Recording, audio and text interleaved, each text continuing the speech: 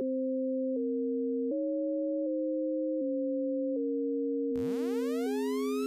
the West Coast to the coast of Lake Mille Lacs, this is the Coast to Coast NBA podcast. I'm Chalanga. And I'm Dylan. What's up, Dylan? Nothing much. I'm on a 25-hour work week this week, which is the first time in a while. Blessings to you. 25 hours sounds really nice. Yeah. Well, it's definitely better than 60. I need to keep it down. I need to keep it down right under 30. If I could keep it at 28 for the rest of my life, I'd be happy. I'd be a happy camper. And pay my bills, obviously. Yeah, can you afford to live in LA working 28 hours? I have started to figure that out. Cool. Like some of my gigs, like when I'm singing, I'm making a little bit more per hour. So if I could do more of that, and then my theater gigs are okay. They pay significantly above minimum wage, but not like they're not making me a middle class citizen by any means. I suppose when you're doing singing work, there's a lot of work time that isn't necessarily paid time. For some people, but the nice thing is that I ended up becoming a good sight reader at Luther College. Send your kids to Luther College. They'll become good sight readers. Or they'll become horribly depressed and want to kill themselves. Also true, based on experience on this podcast. Luther College. All right, welcome. We are here not to talk about depression or sight reading. We're here to talk about the NBA. And most importantly, the Timberwolves. Dylan, the Timberwolves are 3-0. I can't effing believe it. That first game against the Nets was such an ugly win. That was a game where you were like, we lost. At every moment of the game, you were like, this is such a bad sign. This is such a bad sign. This is such a bad sign. And then even when Kyrie somehow gets this miraculous shot off, I was like, we're going to lose this game right now. Obviously, he's going to make that shot. Like Richard Jefferson laughed on the broadcast. By the way, good broadcast team the Brooklyn Nets have. Oh my God. That was the most entertaining color commentary I've ever heard on a local broadcast. Holy shit. He is whatever he is, he's a big fish in a small pond right now, even though the Nets might be a big market. Seriously. So this is not in our rundown, but Charles Barkley needs to get off TNT and Richard Jefferson needs to take his spot. Charles Barkley he's lost his damn mind. I mean, his mind has been lost for a long time, but he doesn't even know what he's talking about anymore half the time. That's somewhat true, but I would still rather hear Charles Barkley analyze basketball than hear Shaquille O'Neal analyze basketball. I love Shaquille as like a clown. Like he's a very talented clown, but he is not a basketball analyst. Yeah. I don't know. I take it back. I love Charles Barkley. I can't shit on him. I just want more Richard Jefferson. He's amazing. Yeah, true. I would say that like Charles and Shaq is an irreplaceable tandem. Mm-hmm. Yeah, you're right. But yeah, anyway, back to that. He was laughing at the end of the game right as Kyrie took that shot, and I think he was laughing. This is my opinion on that laugh. Because he thought Kyrie was still going to make the shot. Yeah. Well, everything Kyrie did that game went in. One of the most impressive plays that game was that step back three against Travion Graham, where they said that he put him guarded. Yeah, and you know what? The Nets announcers said that he was put on skates, but Travion Graham guarded that about as good as you could guard that. But he still, Agreed. I mean, he was cooking. He went full Uncle Drew on the Timberwolves. And we still prevailed. Yeah, and a big reason why we prevailed is the one, the only, Big Cat, Karl Anthony Towns. He was just named the Player of the Week for the first time since the 2017-18 season. That is not insignificant. No, it's not. I mean, he showed up at the beginning of the season. So through 3 games, he's averaging 32 points, 13.3 rebounds, 5 assists, 3 steals, and 2 blocks. And on top of all that, Dylan, 5 assists. He's shooting 51% from the 3-point line. I might have to double check this, but I'm just going to say it anyway. I think he's literally leading the league in steals right now with 9 total steals. Yeah, he's tied with a few people, but he's at the top of the league. He's playing really well at the back end of the pick and roll. And even in that Nets game, he got 5 fouls, but that 5th foul that he got was against Jarrett Allen when the game was tied 115 to 115. And that was the most important play of the entire game, possibly, because he missed both free throws. Yeah, he did. And it ended up sending the game into overtime. I feel like Jarrett Allen has done that before. Didn't he miss big free throws in the playoffs last year, too? Yeah, he is not a great free throw shooter. Yeah. It was just a smart foul. It was a really smart foul, and that is something that we do not usually see from Towns. Usually we see really dumb fouls, and they usually get him in trouble early on in the game. But he's not doing that as much. He's being a much smarter player. And he did a great job even in overtime with 5 fouls defending Kyrie in the pick and roll. Like he was doing well to give pressure without fouling. Yeah. So through the first 2 games, I was like, this is amazing. This is great. Let me see him prove it. Because what he did is he went against DeAndre Jordan and Jarrett Allen in the first 2 games, who are great interior defenders. Yeah. The thing is that Karl-Anthony Towns is no longer really an interior player. He's a perimeter player. He's taking 10 threes a game. And so that really stretches Jarrett Allen and DeAndre Jordan to come out of their comfort zone and guard him on the perimeter. Then he played Charlotte without Cody Zeller. So, who was he playing against? Without Cody Zeller. Bismack Biyombo. So after the first 2 games, I was like, okay, these were good matchups for Karl. Of course he's going to dominate. He should dominate. I would be surprised if he didn't dominate. Let me see what he does during the Heat. Now, his stat line during the Heat was not as good. He had 23 points, 11 rebounds, 4 assists. But he was going up against Bam Adebayo, who is one of the best inside-out defenders at the 5. He's really quick. He's possibly athletic. the best. He might be the best. He's really good. He's a really, really good defensive player. And, I'm just trying to think, who else would it be? Draymond? I think Draymond probably is the best inside-out defender. Still, yeah. PJ Tucker is a pretty good inside-out defender. But not a center. He wouldn't be matched up on Towns. Yeah, that's true. Capella kills Towns. That's true. Regardless, Capella's a pretty good inside-out defender. But yeah, Capella is. He's been up and down. Al Horford is another one. Yeah, Al Horford might be the best inside-out defender at the center position specifically. Yeah, but Bam is no joke, and the Heat defense overall is no joke. So what was interesting is the Heat actually started the game with Myers Leonard guarding Karl-Anthony Towns. I don't know what they were thinking. I guess they just wanted Myers Leonard in the starting lineup for his shooting, and they didn't want him to guard one of our wings. They didn't he's not guarding Covington and running around screens, so they just put him on Karl-Anthony Towns. But that was a mistake because he abused Myers Leonard. Just absolute. He didn't stand a chance. It was, because he scored, I believe it was 9 points in the first quarter against Myers Leonard, and then they switched Bam on him, and Bam had better luck, and it was a combination of Bam's defense and Karl just missing some shots. He missed some shots that he usually makes. Some pretty open threes, some runners. But it made me think, maybe there are some defenders that can stop Karl-Anthony Towns. Surprise, surprise. Yeah, there always have been. Yeah. And usually it's the guys who are bigger than he is, but you pointed this out quickly to me that you were excited about this Bam Adebayo Karl Towns matchup, and good thing Spoelstra decided to switch to that because they started leading in the game, didn't they? Yeah. So I wasn't able to watch the actual game in real time because I had a sketch show yesterday, and so I was in tech rehearsal and doing the show.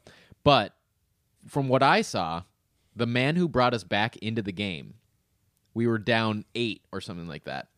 And with 2 clutch drives and a clutch 3, Jeff Teague brought us back into the game. Everyone's going to be talking about Andrew Wiggins sealing the game, but Jeff Teague was the person who brought us back. Jeff Teague had an excellent game. That was one of the best games I've seen Jeff Teague play in a long time. He had 21 points and I think seven assists in the game. I mean, he looked confident. He looked sure of himself. He was driving to the basket and scoring.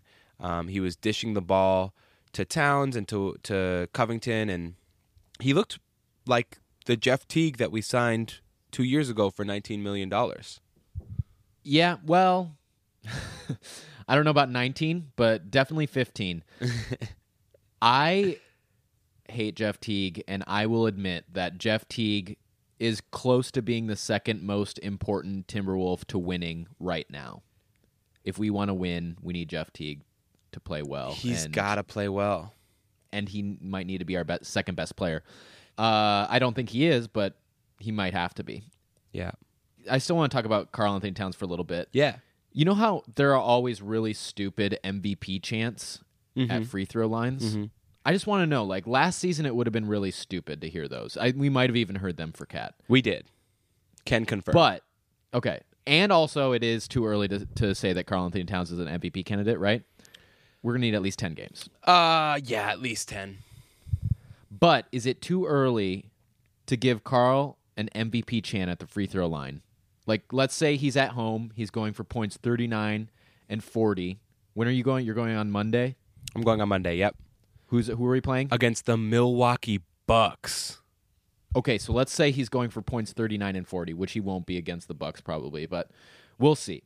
Is it too early to give him an MVP chant at the free throw line? No, but I disagree with you. I think it's never too early. I think if he's your most valuable player, then you chant MVP. I'm of two sides on this. I think that it's either they should be an MVP, close to MVP candidate, and I don't think it's too early either, because I think that you need to be eligible for the chant at the free throw line before you become an actual MVP candidate. But at the same time, I think it should either be those people who are candidates or candidates to be candidates, or it should be Alex Caruso at the free throw line. Or it should just be someone who's never going to win, but he's yeah, just trolling. Most valuable in your heart. Yeah, like Mason Plumlee, Miles Plumlee. Yeah. I dig. I really dig. But yeah, Towns is looking like a fucking new man. I will be chanting MVP when he's at the free throw line for sure. He is not only offensively peaking, his hustle, his intensity, his defensive awareness all look like they've taken a big step. I mean, he really looks like a guy that can lead a team to something great. Yeah, for me, it's mostly his passing and his defense on the pick and roll that has improved immensely. That being said, his clutch performance still hasn't improved. This is 3 games, but it's something that we've seen in the past and we still see. This is the one hole in Karl-Anthony Towns' game through the first week, and I wanted to point it out. Is that fair? Yeah, that's fair. I will probably have some pushback, but I'll lay it out and then you can talk about a little bit. Bam Adebayo's defense may have had an impact on this, or the fact that he had 5 fouls in all of the clutch minutes versus Brooklyn and he was not playing aggressively.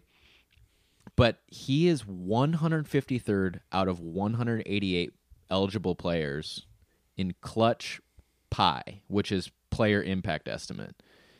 And that's at negative 3.4. So he's been a negative impact on the court in all of his clutch minutes. He's played 6.4 clutch minutes along with Andrew Wiggins and one other player who has played 6.4, maybe Robert Covington. Do you know how they get that stat? Do you know like the clutch stat? Yeah, no, the the PIE.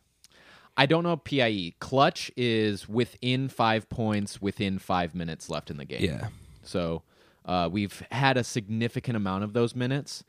But pi is like a bunch of different factors, including like a bunch of different scoring factors, like the general factors, plus like they include turnovers and they include personal fouls and they include, but I don't know like the exact math to it. Maybe I should look it up for one of our episodes.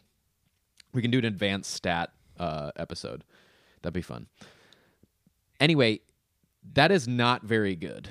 And it's the biggest Achilles heel to Karl-Anthony Towns becoming an MVP.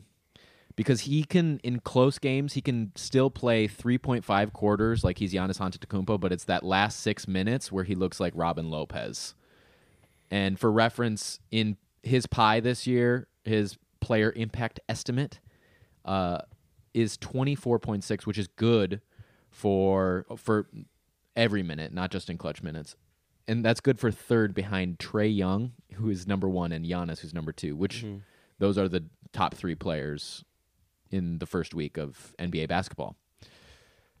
You know, I think it was Nate Duncan who had a really good point, is that in the clutch, players who look and play like Karl Anthony Towns generally aren't the players that are gone to in the clutch, just because of the types of shots that become more readily available in those moments.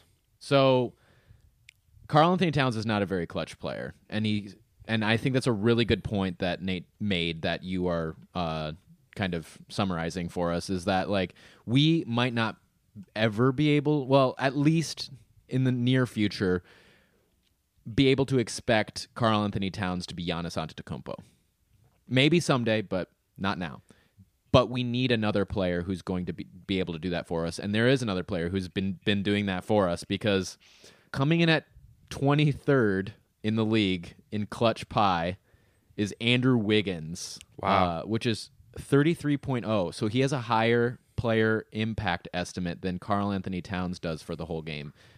It's like just based on like the 6.4 minutes that he's played, but he has been on fire for that 6.4 minutes. Clutch God. His true shooting percentage, 82.7% in the 6.4 clutch minutes that the Timberwolves have played. Oh my God.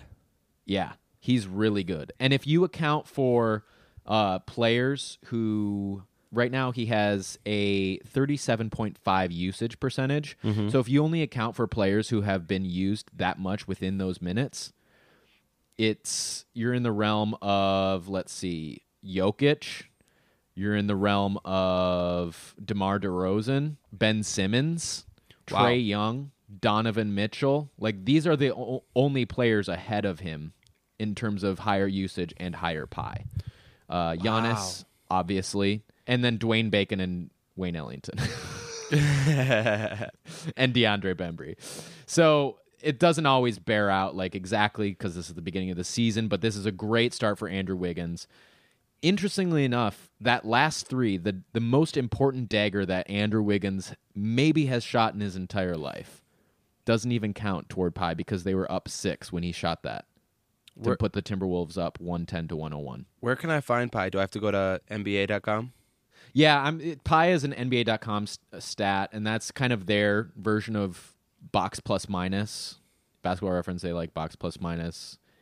NBA.com likes Pi. It's their own little thing. But it's a pretty good stat. It's better than PER, that's for sure, which is obviously skewed toward large men who rebound a lot and offensive players. Right. I can't believe it.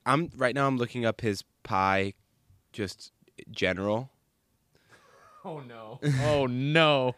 I saw it's 7.4, but I don't know what that means in comparison to the league. So 7.4 is good for 218th. Actually, 7.3 according to what I'm seeing. Oh yeah, yep. 218th in the league, just behind Duncan Robinson. Oh, nice. Who had like the game of his life against the Wolves? He's shot the lights out. We've seen that before with guards or anybody just shooting threes against the Wolves, haven't we? Dude, that Heat team is so weird. Kendrick Nunn. What the heck? I'm said it before we started recording, but we are gonna forget his name by January. He's another Alonzo Trier. You're probably right. He's an Alonzo Trier who plays better defense, so he might actually stick in the league, but we probably won't see him we won't see him starting once Jimmy Butler gets back, will we? No, because once Jimmy's back, and because the thing is that Kendrick Nunn right now is the only off-the-dribble creator that they have. I mean, Tyler Hero can kind of do that, but he's much better in as a coming off of screens and a spot What up about guy. Justice Winslow? Yeah, but he's not the dynamic. Like, he is good. He's good at that, but he is more of a facilitator than like a score first player. And Kendrick Nunn is just like go, go, go, score, score, score, score. And once Yeah, he looks like mini Jimmy Butler. Yeah. So once Jimmy's back in the starting lineup, I imagine Kendrick Nunn will go to the bench. And although maybe they'll start Jimmy at the 4 and keep Kendrick Nunn or Winslow at the 4 or whatever. That's interesting. And keep Bam and Jimmy in the front court. That's pretty interesting. Their lineup is versatile. I don't know how good it is, but we're not talking about the Heat right now. We're talking about Andrew Wiggins. Yeah, let's get back to Andrew. Yeah. So, I mean, yes, crazy from the clutch. 67% from 3 in the clutch, which is awesome. However, his overall numbers from 3 on the season thus far are 23%. Not amazing. It seems like he benefits from having no heartbeat in the same vein as Kawhi Leonard. He's just not in any way, shape, or form as good as Kawhi Leonard. Yeah, he's not bothered by the situation. So like, okay. I guess I'll shoot it. Oh, you want me to shoot again? Okay. Yeah, I will say his shot selection overall has been better this season. The first game, I was worried because it still looked like he was taking quite a few mid-range jumpers. But as we've gone on, he has been more aggressive, driving to the basket, not always effectively, but he's been driving, and he's been taking more threes and clanking a lot of threes. But his shot selection looks better, and so you hope better that there's going to be ebbs and flows. So maybe right now his shot is not super hot, but maybe by December, January he'll be riding a hot streak. I don't know. Overall, though, he looks like he Can took I just a small talk about step. his shot selection Yeah, for a section? please. For a moment? Please. I saw a tweet that someone pointed out. Maybe it was John Meyer or something. That's our go-to boy, right? But it said 29% of his takes were from 3 and only 10% were from long 2. So 3 times the amount of his shots are going toward more positive plays than the least efficient play in basketball. You know what I mean? Yeah, that's good. That's good. My concern with him is that through 3 games, besides scoring, what he's contributed is 2 assists, 1 steal, and 1 block. And mind you, that's not per game. That is But he has been rebounding. total. He has been rebounding. He's got 6 rebounds a game, which is That's really awesome. good. That's 18 rebounds. It's awesome that he's had 6 rebounds a game. I hope that continues. I really, really hope that continues. I need to... I'm sorry, you cut out. Did you say hope or doubt? I hope. I think you probably said both, though, right? I doubt it. Here's the thing. I can't believe in Andrew Wiggins until I see a good month or 2 of him playing this way, because he's had good 3-game stretches before. This is nothing new. He can be great for a week. I think This wasn't even a good 3-game stretch. I know. This was a good... It was a good 10-minute stretch across 3 games. And I think there was even a week 2 years ago, 3 years ago maybe, where he scored 40 points twice in a week, which was crazy. And everyone was like, Yeah. Andrew Wiggins has arrived. But he hasn't arrived yet. And I won't believe it until he unpacks his fucking bags. Here's my strategy. Why don't we just paint the court? I know that this is maybe a faux pas, but what if we just paint it blue, like lighter blue and orange and black and maybe a little white mixed in there, so that we can possibly trick Andrew Wiggins into thinking that this is Chesapeake Energy Arena. Oh, yes. And then he'll play amazing every Trick him. night. He'll just Exactly. put up 40 points, make half-court shots, dunk the ball. Why aren't we the CEOs? Ethan, call us up. DM us, We're please. very available. Has he dunked Coast yet? at gmail.com. Coast to Coast NBA pod at gmail.com. Has he dunked the ball yet? I don't know. I don't think he's dunked yet. I've seen a lot of layups. Yeah. Okay, he's got 3 dunks so far. 1 per That game. we haven't seen. They must have Or all come against Charlotte. Unmemorable. Unmemorable dunks. Yeah, I didn't watch the Charlotte game, so maybe he had a couple dunks there. Anyway, Andrew Wiggins looks maybe better, maybe the same. He's always kind of been good in the clutch, though, so we'll see. This has just been incredible. The 3 threes in a row against Miami was pretty unbelievable. Yeah, it was the best moment of his career. So congratulations, Andrew. It was pretty awesome. All right, moving on. Where is Jarrett Culver? So, Dylan, I know that we were pretty excited about Jarrett Culver. We were like, maybe Jarrett Culver will be the starting point guard by the end of the year. He's going to run the second unit. He looks awesome. He looks ready. But he's really not been a part of the rotation. He's played 42 minutes so far. So what's 42 divided by 3? 17 minutes a game? Less than that. That's a lot more than I feel like he's played. It's less than that. It seems like he's played like 10 minutes a game. It's 14 minutes a game, which is more. It feels that's more than it feels like for sure. Because when he's on the court, he's you don't notice him. He's not shooting. He's only taken 11 shots, scored 6 points, doled out 2 assists. I mean, he's really not doing anything. There was a pretty assist yesterday. Yeah. I don't remember who it was to, but it was a highlight that I saw. Yeah, but he looks made the highlight reel. He looks very uncomfortable. I don't think he's adjusted to how fast and how big these people are because he is pretty slight. I'm hoping that the Timberwolves coaching staff right now, and I think that has been borne out. The coaching staff just sent Naz Reid, Keita Bates-Diop, Jalen Noel, and who else? Jordan McLaughlin. But they sent all those players down to the Iowa Wolves. Yeah. And I think what that says for us is the coaching staff knows that this team, or thinks now, believes fully that this team can win. Yeah. That the Timberwolves can win. Yep. And them not playing Jarrett Culver in the most important minutes of the game or not involving him as much in the offense, I think that says something about what this coaching staff believes this team can do. They think that we can be a playoff team, and they're putting all these vets in, and these vets are producing. Right.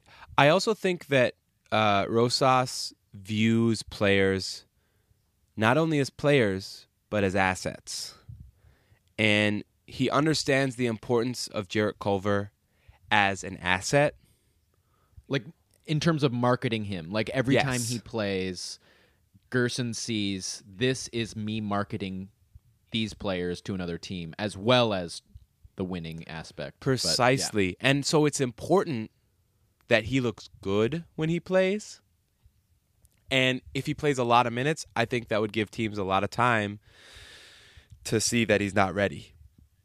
And if there's some mystery around him with a hint of potential, that's better than teams seeing a player that just isn't ready to play. Know what I'm saying? Yeah, and who's to say that he won't be ready to play later on? Like, Right. let's ease him in and see what happens. Right, exactly. Because I have faith in him as an NBA player.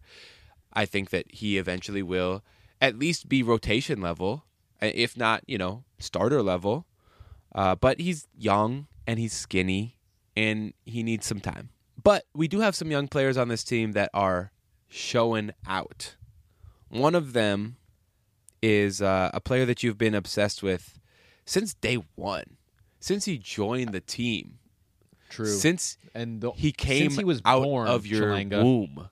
Exactly. Your son. I've been there for him since day one. The apple of my eye. At Call Me Nonstop, Josh Okogie, Dylan, he has looked awesome this year. 60 minutes played, and he's still leading the league in net rating amongst players who have played at least 25 minutes. That's important. It's not that he's the best player in the league. We're not trying to say that. Yeah. Obviously. He's playing against non-starters because he's not starting himself. No. He did have that moment against Kyrie where, I don't know if it was a lockdown or if it was a psych out, but Kyrie did trip at the end of that Nets game. Yeah, maybe that was kind of like intentional. Like he was trying to do, like, you ever play NBA Street? Oh, and he was like trying to psych him out, like, Yeah. oh, I tripped. Yeah. Or like, who was the one? Was it JaVale McGee who went off to the sideline with like, oh, I hurt my nose, and then he came back in and LeBron threw him a lob?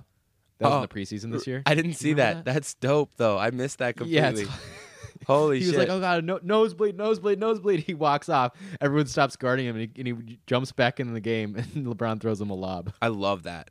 More of that. Like Bad News Bears, or Yeah, like, more trick pitches. as much of that as we can get. We need all we can get because I don't think the Timberwolves are going to make the playoffs easily. No. That being said, Josh Okogie, is he a candidate to be a candidate? Because obviously there are no candidates yet. But is he a candidate to be a candidate for most improved player? If he continues playing 20 minutes a game, I don't think that is possible. I just think he would need to be in the starting lineup.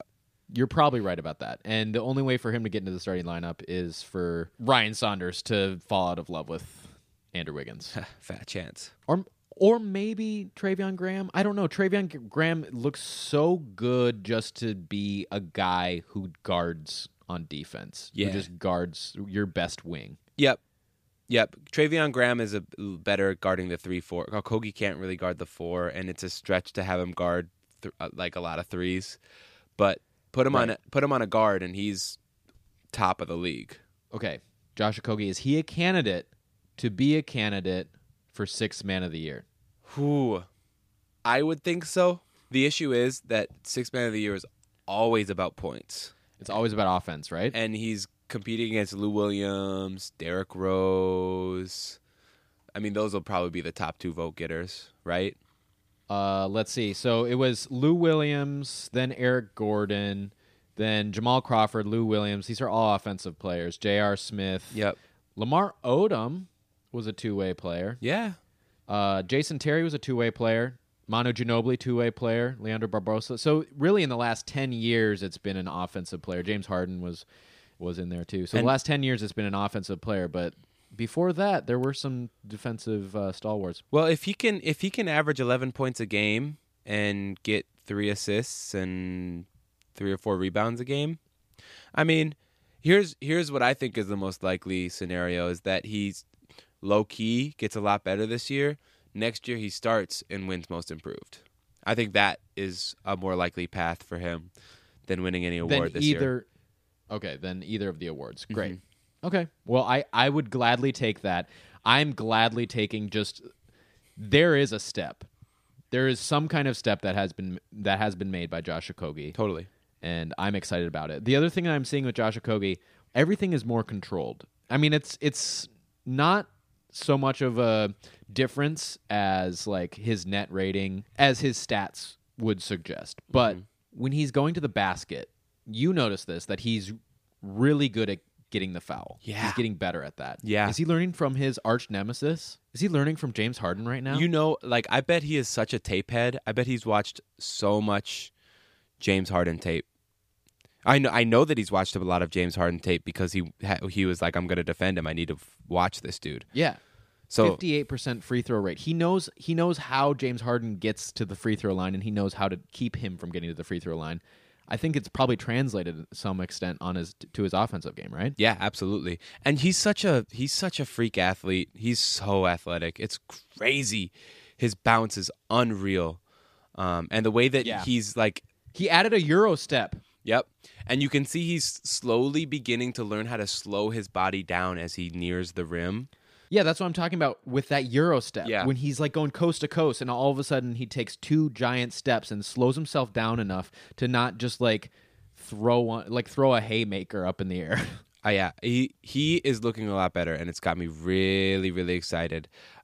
His 3-point shot is still not falling, but it still doesn't look bad. Yeah, it still doesn't look bad, and you know there's a lot more growing for him to do. All right, so Josh Okogie is looking better. He's got more control. He looks a little slower. And one thing that we talked about previously on the pod is that when he was playing for Nigeria, he was their primary ball handler and facilitator. So we were wondering if Josh Okogie should be our starting point guard. Is it crazy? So not defensively.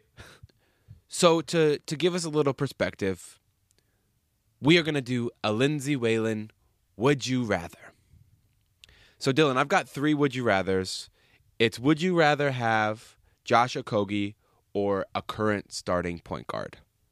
All right, are you ready?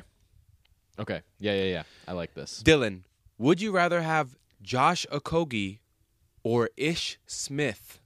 Considering he is the worst starting point guard in the NBA, this is a very easy Josh Okogie. Oh, he wants Josh Okogie. I like the idea of a Josh Okogie, Bradley Beal backcourt. That sounds really fun. Dylan, number 2. Would you rather have Josh Okogie or Terry Rozier? Chalinga, I don't think the Hornets are going to win another game this year. Write that one down. Put that one down. Because they're going 1-81. Oh, boy. They beat that Bulls team, which is not a good Bulls team, and I think that my take on the Bulls is going to look really good at the end of the season. We'll see. Maybe I'll be eating some crow after this, but I do want to go. I do want to double down on the Bulls. They're going to be really good offensively, and they're going to be the worst defensive team in the league. Oh, they're going to be terrible. Just terrible. Sorry, Thad Young isn't enough to, carry a defense. Yeah. But back to the Hornets, the team that beat the Bulls, or one of the teams that beat the Bulls. I'd rather have Josh Okogie leading my team. Do you think Josh Okogie, if you replace Josh Okogie with Terry Rozier, do you think the Hornets would win more games? Yes. Oh, yes. Josh Okogie currently has 0.4 win shares. I believe Karl Anthony Towns is leading the league with like 0.7 or 0.9. Hell yeah. That's a lot more wins than win shares than Scary Terry, I'm sure. All right, this last one, Dylan. I'm obsessed with this last one. Would you rather have Josh Okogie or Eric Bledsoe? Oh, am I looking at a mirror? Are you looking at a mirror? That's what I felt like I was looking at, or like, are they looking into a mirror? They're like, are they the two Spider-Mans that are like pointing at each other? They're like, huh? If this is for this year, right? Yep. I would take Eric Bledsoe, but I would think about it. Ooh, okay. I think that's the right call. For that team, specifically the Bucks, it has to be Eric Bledsoe. If this were a struggling team, it'd be maybe close. Yeah. I mean, okay. I like that. All right. Thanks for playing, Dylan. That was fun, right? Thank you, Chalinga. Yeah, thank you for creating that game for us. Yeah, you're welcome. Moving on to another player who has slowed down possibly. I want to get into our biggest worries. As typical Minnesota Timberwolves fans, we're always waiting for that other shoe to drop. We are professional and perpetual worriers, not just in Timberwolves, but in terms of all of our sports fandom in Minnesota. So, as I said before, there is a player who has also possibly slowed his game down, but not in such a good way. Not in the good way that Josh Okogie did. Robert Covington is looking like he doesn't fit like he did last year. Yeah. Not to my eyes. The stat sheet isn't looking too different yet. It's been 3 games. But just based on my eyes, it's looking like Robert Covington is getting beaten out in the perimeter, and he's getting beaten up in the interior. I saw Myers Leonard box him out, and Robert Covington was caught turned the other way, and he fell straight on his face. Myers Leonard did that to him. That makes me worry about our starting power forward. You know what? You're right, though. He has been beaten off the dribble quite a bit. I believe he was on Karis LeVert for much of the game against the Nets. And, I mean, Karis LeVert is notorious for beating people off the dribble. That is kind of his game. But Robert Covington is also notorious for being a defensive stalwart. And so that's a little concerning to me that he's kind of a step slow. Maybe that's him readjusting to the speed of it after missing so much time. Or maybe it's just that he is, lost a step after that injury. Although I don't think that injury had any structural damage. So I don't know whether it's a matter of engagement or a matter of conditioning or what. Did that injury have any designation? I still don't know what happened to his leg. I thought it was a bone bruise, or at least that was the initial diagnosis. Right? Did he have surgery? I don't think he had surgery. I don't think so. I don't think he did. But it was just. It seemed like they just kind of shut up about that in the media, and that's what worried me the most. I wonder if he was healthy and the Wolves were just like, fuck it. That's true. That's actually a smart move in terms of our front office. Scott Layden, maybe that was a good job by him. We got Jarrett Culver out of it. Hopefully Jarrett Culver pans out, but we got the number 6 pick, so that's pretty good. Well, we got the number 11 after pick. the trade. Yeah. But after the Sarge trade, yeah. Yeah. The one thing statistically that is a little concerning is his 3-point shooting this season. He's below 30% so far. I mean, if he's not shooting at least league average, that is a problem for us. Because he is, when he first came over the team, he was a key feature of our offense. And, he's a key component to spacing. And Travion Graham probably is not going to be that great of a shooter. So if Teague, Wiggins, Graham, and Covington all are below average, like below league average shooters, teams are going to be able to really harass Karl Anthony Towns. And it's gonna make his life a lot tougher. Because right now Robert Covington isn't making threes at the rate that we would have hoped, and because he's been slower on defense and maybe doesn't look like he fits into that 4 slot, I'm wondering whether we want Travion Graham in the 3 spot right now, or Travion Graham in the 2-3 spot, because I guess technically he's maybe started at the shooting guard position. And Wiggins has been in the small forward position. But maybe we do want Rocco to be playing at the 3. And maybe we want to have like a Noah Vonleh there just so that he can bully people down low. Yeah. And while he can't shoot the 3 like that effectively, last year he was definitely more effective than Robert Covington has been so far this year. Last year he was like almost league average. He was 33%. Like 1 make a game. Yeah. I think he shoots the ball historically as well as Jake Layman, Travion Graham. I mean, he is at the same level as all of our shooters.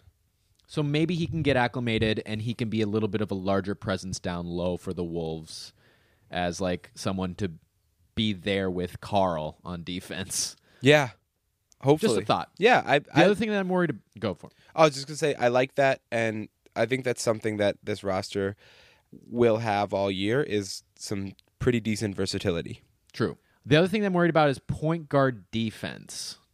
Yesterday, Shabazz Napier and Jeff Teague were so I know Jeff Teague had a pretty good offensive game, and you said it was the best offensive game that he's had as a Wolf, but defensively it was not looking great. They let Kendrick Nunn shoot all over them, and it wasn't always that like Kendrick Nunn was just shooting lights out. Sometimes like they just weren't closing him out because maybe they just didn't respect him. Maybe that's what's happening is nobody's respecting Kendrick Nunn yet. But at the same time, we struggled with our point guard defense against Kyrie Irving. He was getting any shot he wanted. And I'm worried about our point guard defense if Josh Okogie's not on the court. Didn't Devontae Graham light us up too? Devontae Graham's been lighting everybody up, but yeah. As I said, Devontae Graham has been more clutch technically than Andrew Wiggins on a higher usage rate. That is so tight. I just love that so much. Chalenka, what are you worried about? I am worried. I kind of mentioned it, but I'm worried that none of our players besides Karl will be able to shoot the 3. I'm worried that our 3-point shooting won't be good enough for Karl to be maximized, and that teams will just harass him. Historically, he has not been super good at navigating the double team.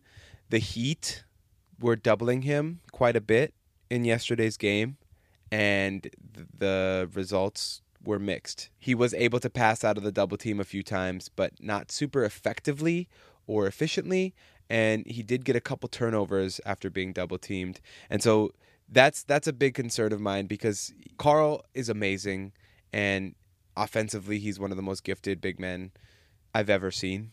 But he really struggles with his decision making when he's pressed by 2 defenders. So if our perimeter players can't be respected by defenses, it's going to be really hard for him to continue to have these efficient 30-plus point games because teams are going to just focus their defense on him. Yeah, so that's not something that we've actually dealt with firsthand because we got lucky maybe in the first game, and the subsequent 2 games we haven't necessarily needed Carl to go off and to navigate the double team as much because other things happened, like Andrew Wiggins went off. But I agree with you. I think that could harm us going down the line if we continue not making our shots because we're not shooting at a great clip right now. Yeah. And then my other biggest concern is an injury to Jeff Teague. We waived Ty Wallace, so our only other option at point guard and sent down Jalen Noel. Yep. And Jordan McLaughlin. So like our only other option at point guard is to call one of those guys up or to pick someone up off of the waiver wire. I think Jared Bayless is probably still available. Well, and I think Jared Bayless could fill in nicely for 5 to 10 games. He did last year. I know that we weren't as competitive at that point in the season, but he played well in a couple of those games. The Warriors game.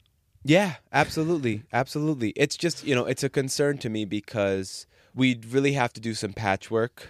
My hope would be that eventually Jarrett Culver would look good enough that he could fill in some of those minutes. Or a combination of Josh Okogie and Jarrett Culver, because I want to repeat something that we've said earlier this summer, maybe, and that's that Josh Okogie led Nigeria in assists and led them in almost all other categories as well. He was their primary ball handler and their best player at FIBA. So I do think it's possible for him to slide more into that night. And when you asked, I don't think we talked about this, but you asked Ryan Saunders a question. You said, did you know that he could handle the ball like that? And Ryan said, no, I did not. So it is possible that Ryan was like not planning for Josh Okogie to run our offense, but it is possible that maybe he thinks that Josh Okogie could fill in if needed, barring an injury from Shabazz Napier or Jeff Teague. Well, he's already been given a longer leash this year. I mean, he's been given the opportunity to create off the dribble, and he's been doing much better with it. So I think that's a really good point, is that there is some sneaky depth and ability to cover for a Jeff Teague injury. And then the final thing go ahead. I just wanted to compare that to maybe a team that you will want to talk about later, but that is the Atlanta Hawks backup point guard situation. Mm-hmm. They don't necessarily have a backup point guard. They have Evan Turner, who is maybe half a point guard. Yeah. But that could be Josh Okogie. Absolutely. I think Josh Okogie is close to being half a point guard. What a compliment. Wow. Beaming compliment. And then my final concern is that Andrew Wiggins will fall back into bad habits. He's really not that far away from the player that we have known for the past 4 years. He's just made some really good shots that have kind of colored our perception of him.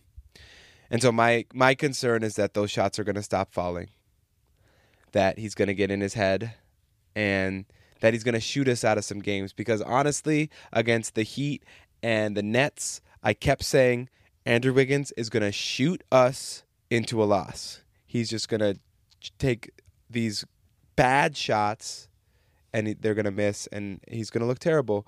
So, I mean, that's really a concern of mine, is that he's just... But then he shot us ass backwards into 2 wins. I know, which is crazy. I still don't believe it.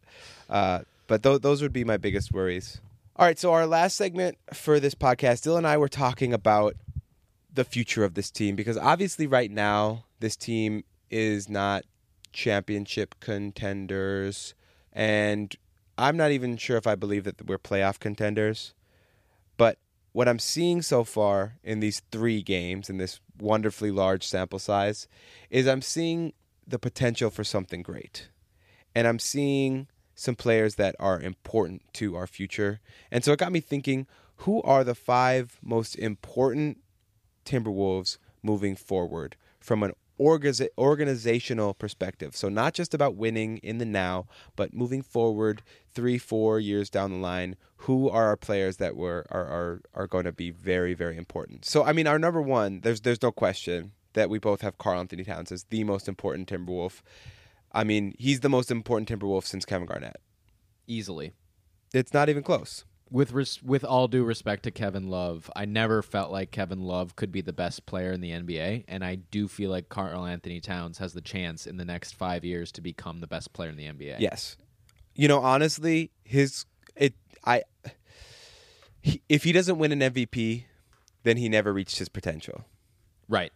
That's just how good he is. Done. Who's number 2 for you? For me, number 2, based on their importance as a player and possibly as an asset, is Jarrett Culver. So right now, obviously, he doesn't look very good, but him packaged together with a Covington or a Jang contract and some picks could net us something important moving forward. So his play, whether he is on the team in 4 years or whether he is an asset used to acquire someone else, is really, really important to the Wolves' future. I see where you're going with that. I would have had Culver there 3 months ago, 2 months ago, 1 month ago, 3 days ago, maybe. Nah, probably more like 6 days ago. Yeah. But because of his play and because I think that we are going to be able to get a good deal on a second contract, like you were saying before the podcast, I think it's got to be Josh Okogie. Yeah. At this point. Yeah. Retaking the reins of the number 2 most important Timberwolf. And I think he's the second best Timberwolf right now. Oh, damn. There is no reason for me to say that any other Wolf is more important to Josh Okogie winning. Right. Once again, he's second on the team in win shares, and he is playing out of his mind. Right. He is the best bench player in the league right now. And that's in 1 week, but that was enough for me to put Josh Okogie at my number 2 spot. And my number 3 is Jarrett Culver. Jarrett Culver hasn't shown anything. The reason why he hasn't dropped any further than this is because exactly what you said. He is an important asset. He could net us something different than he is, or he could show his potential on the Timberwolves and become the third best player on a good playoff team, or maybe a fringe playoff team. I don't know yet. Yeah, I mean, if he can be third best player on a playoff team, would be amazing. I mean, if that's how good he gets, I think that probably is his peak. I mean, he probably hits his potential at that point. So your number 3 is Okogie, right? No. Whoa, coming in hot. My number 3 most important Timberwolf for Timberwolves' futures is Andrew Wiggins, and here's why. Wow. The Timberwolves will, and quote me on this, the Timberwolves will never reach their potential so long as Andrew Wiggins is on this team. Whatever way Andrew Wiggins exits this team, whether we can move him as an expiring contract or earlier to net something else, is going to be really important to the championship contention of this team. If we can possibly get him looking like a replacement player and pair him with a draft pick or something, we could get an asset. He's still 24, though. Yes. And if he can just trick another NBA franchise for another month, let's just say he tricks until the December 15th deadline, or the December 15th line of demarcation for when like the people who signed their contracts can be traded again. There'll be more options and there'll be more fluidity in the NBA at that point. Yep. Maybe it's time to start looking at a trade partner. That's exactly what I'm thinking. And I did not have Andrew Wiggins on my top 5. So that's our first difference. It's okay. The other thing I would just want to bring up is that there's going to be like 4 or 5 teams with a bunch of cap space next year, and there's a lot of restricted free agents that have already signed cap sheets, and they're going to, or extensions, and one of those teams might be like, oh, we need to do something this offseason because the free agent class sucks. And they might look at Andrew Wiggins and say, oh, well, he scored, 18, 19 points a game this season. He had some really clutch performances. All of these rookies getting re-signed early, I think, has helped the case for trying to move to get an asset that hasn't realized its potential yet. Yeah. My number 4 most important Wolf moving forward is Josh Okogie for a lot of the reasons we said. I just think that he is the type of player that will be valued so much more by us than he will by anybody else in the NBA. just as a homegrown fan favorite sensation type, he is more important as a player than he ever will be as an asset. So that's why you only have him at number 4. Yes. And not higher. Yep. I have Robert Covington there at number 4, and it's for the same. I have him up that high, but I think the same things about Robert Covington. I don't think that he'll ever be as valuable to any other team as he is to our team. I could be wrong in the sense that everybody's looking for a wing that's a 3-and-D type. Right. But right now, his value is as a personality because he's not playing up to his 3-and-D potential. But he is the 4th most important Timberwolf going to the future. Part of the reason why I said that is because he actually will be on the team going into the future, or he is under contract to be on the team going into the future. Right.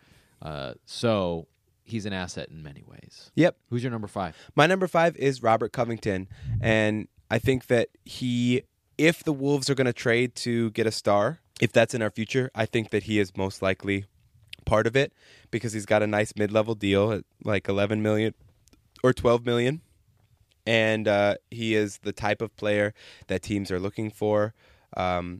However, he has not necessarily shown that on the Wolves. I mean, granted, he's only played 15 games for the Wolves, and the 3 this year have been disappointing.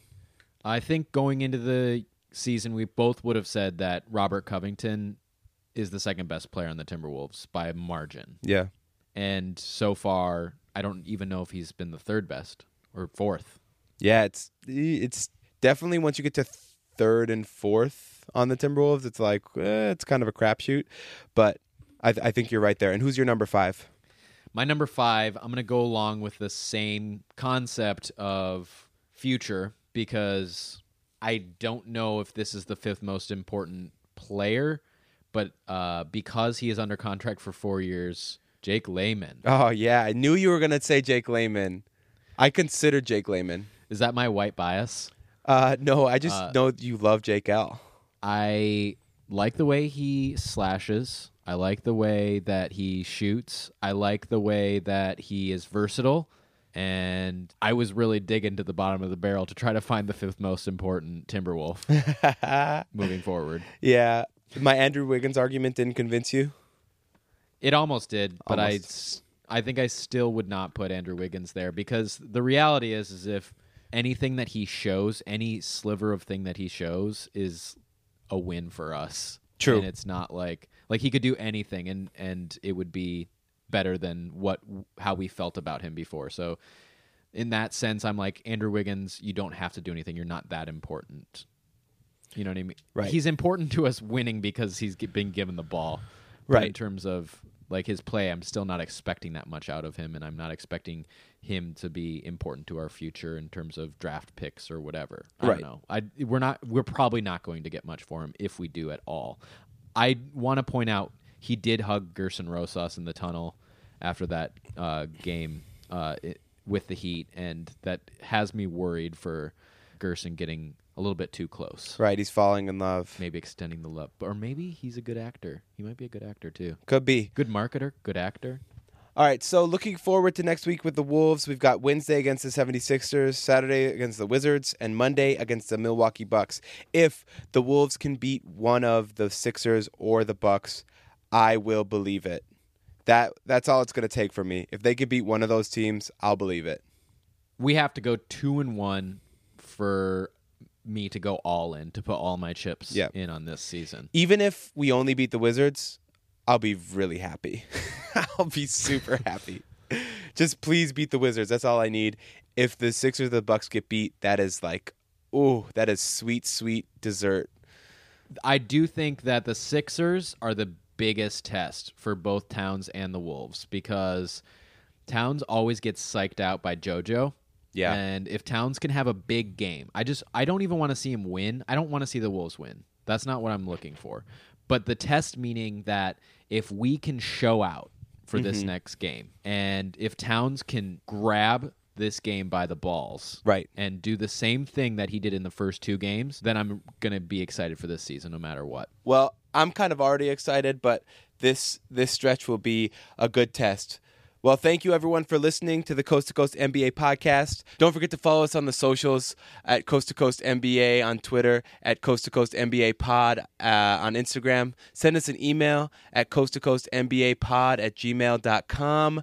Listen, subscribe, download, and tell your friends. Also, while you're at it, give us a rating and review. We need that shit.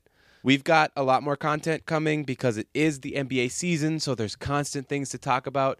We look forward to providing you with all the Wolves content you could possibly have. Next week we'll be coming out with our award show. It's a little late, but better late than never, right, Dylan? Or better never. There are a lot of people who are listening to this podcast right now who are definitely not rating and reviewing us. So if that's you, it takes 2 seconds, and if anything, you should be reviewing us before anything else because it means a lot more to us. We only have 8-9 reviews. And we've got 43 listeners.